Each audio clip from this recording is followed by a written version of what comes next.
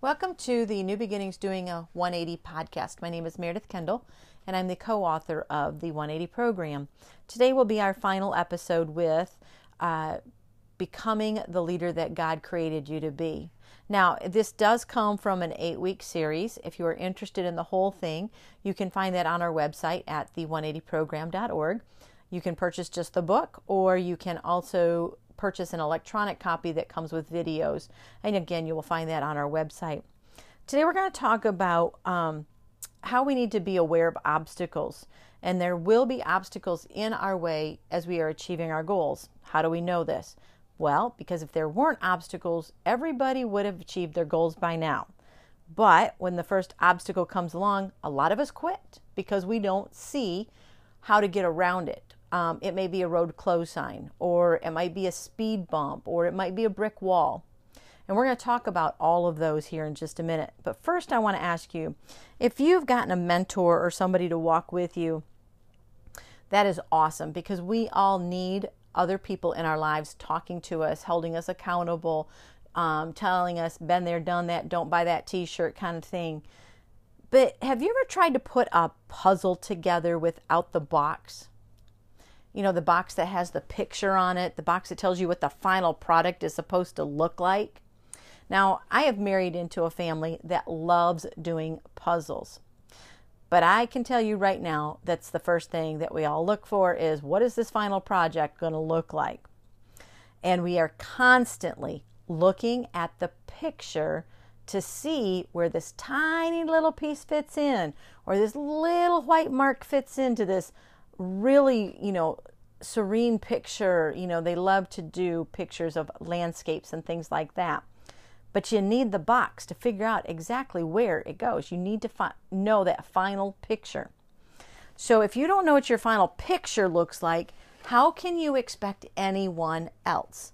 The other problem is if you don't know what your final picture looks like, then somebody might come along and say, well, I think it's going to work better this way. Or I might think it's going to look better this way.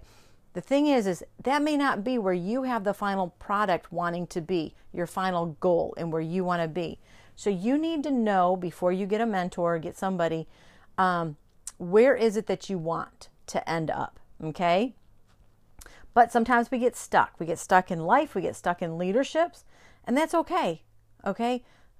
What are you going to do with it is the answer and is the question, okay? So reasons are going to be different why everybody gets stuck, okay? So road closed sign. Everybody knows what a road closed sign looks like, right? It's got the slatted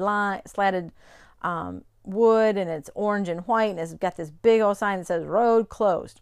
Now, in real life, road closed signs may be there for different reasons. Road work. The road's tore out, the bridge is out, or maybe the road is actually literally washed away. Now, what's going to happen if you decide that you aren't going to, adhere to the road closed sign, and you're going to go around it? Okay. Now, what if you decide to go around that road closed sign and you end up at the bottom of a ravine because there was a bridge out? But see, you thought you could bypass it, or you thought somebody else knew better than you, so you went around it. Okay. Now, here's another issue. What if you're sitting there and you get so paralyzed that you don't even move? Now, see, with a road closed sign, if you are paying attention, there are usually detour signs that say, go this way, go this way, go this way, and then you'll be right back on track. The challenge is going to be actually following these detour signs and thinking that maybe the person who's laid this out knows the best way to get on the route. Because a lot of times we say, oh, we got this. We don't need a detour sign. We know how to get around this road closed. And then years later, we're finally getting back on the road to actually getting our degree, or actually getting that promotion, or whatever it is, because we thought we knew best versus the person who was designing the road. Do you see how that correlates with both driving and our lives?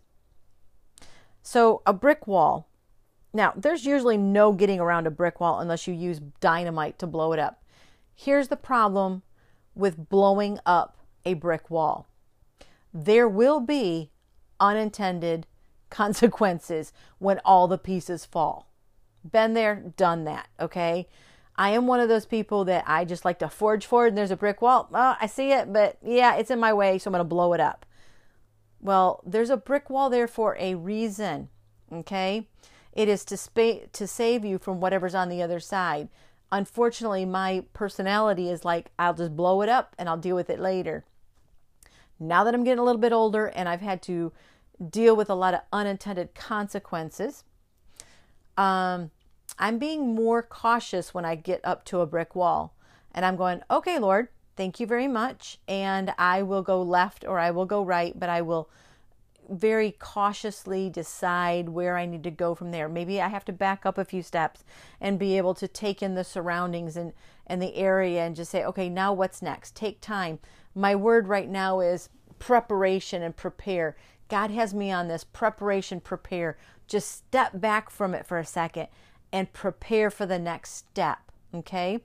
But blowing it up really does not work, okay? So a speed hump. We all know what speed humps or speed bumps are. Usually we all think they're there to make us mad and because we have to slow down. Well, no, actually they're found, in parking lots, neighborhoods to tell us to slow down so we don't hurt somebody. Now, if you've got a really low riding car and you go flying over a speed bump, what's going to happen? Yeah, you might not have the bottom of that car much longer, right? So we're just going to go slowly. So this speed bump in our life, we're just going to kind of go up and over and come back.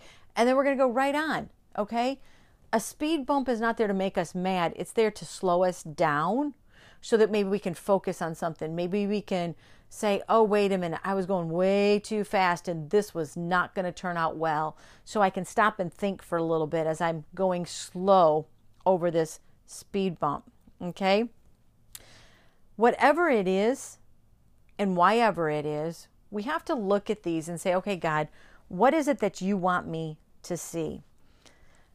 Now, sometimes there's a road closed sign and we get so paralyzed that we think that, that road's closed forever. And, been there, done that. So we never go back to see if that road is back open. And so we forget that, oh, wait a minute, we were headed down that path and maybe now it's time to go back to that path, okay? Don't think that just because it was closed at one time, it's always going to be closed. Now, here's the other part. You get so paralyzed, you just sit there that you miss the detour signs. And the challenge is when you are taking a detour is to find the beauty in it, to find the why. Why did I have to take this detour? What am I supposed to learn? What can I see? Now, you may find out that this detour is where you were supposed to be all along, but this was the only way God could get a hold of your attention, okay? And it's not always easy. So my question is God using your circumstances to position and prepare you to accomplish His vision for your life? Okay, let me say that again. Is God using your circumstances to position and prepare you to accomplish His vision for your life? The answer is yes. We may not see it that way, but we need to look at everything in leadership, everything that we do as Christ followers to become that masterpiece that Ephesians 2:10 says that we are. We are His masterpiece created in Christ Jesus to do good works, which God prepared in advance for us to do. Okay, so what is it that He wants to use and do through your life? Okay, so as you think about this week, and as you think about getting a mentor or getting somebody who walks with you, my comment, I want to talk about a couple scriptures before we go. Proverbs 11:14. Without wise leadership, a nation falls. There is safety in having many advisors. Okay? So as we talk about accountability, as we talk about getting a mentor, who do you still need to talk to about walking with you? That's number one. You need to get somebody to walk with you. Jesus replied in Matthew 15:13 through 14. Verses 13 through 14. Jesus replied, "Every plant not planted by my heavenly Father will be uprooted, so ignore them. They are blind guides leading the blind. And if one blind person guides another, they will both fall into a ditch. So, if you have a leader mentoring you and they are not walking in a manner that God sees fit, according to the scripture, what's going to happen? And then the second question is, do you need to change anyone who is walking with you? Teach me to do your will, for you are my God.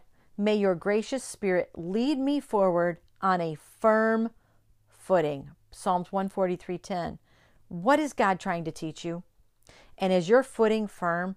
And if not, what do you need to change?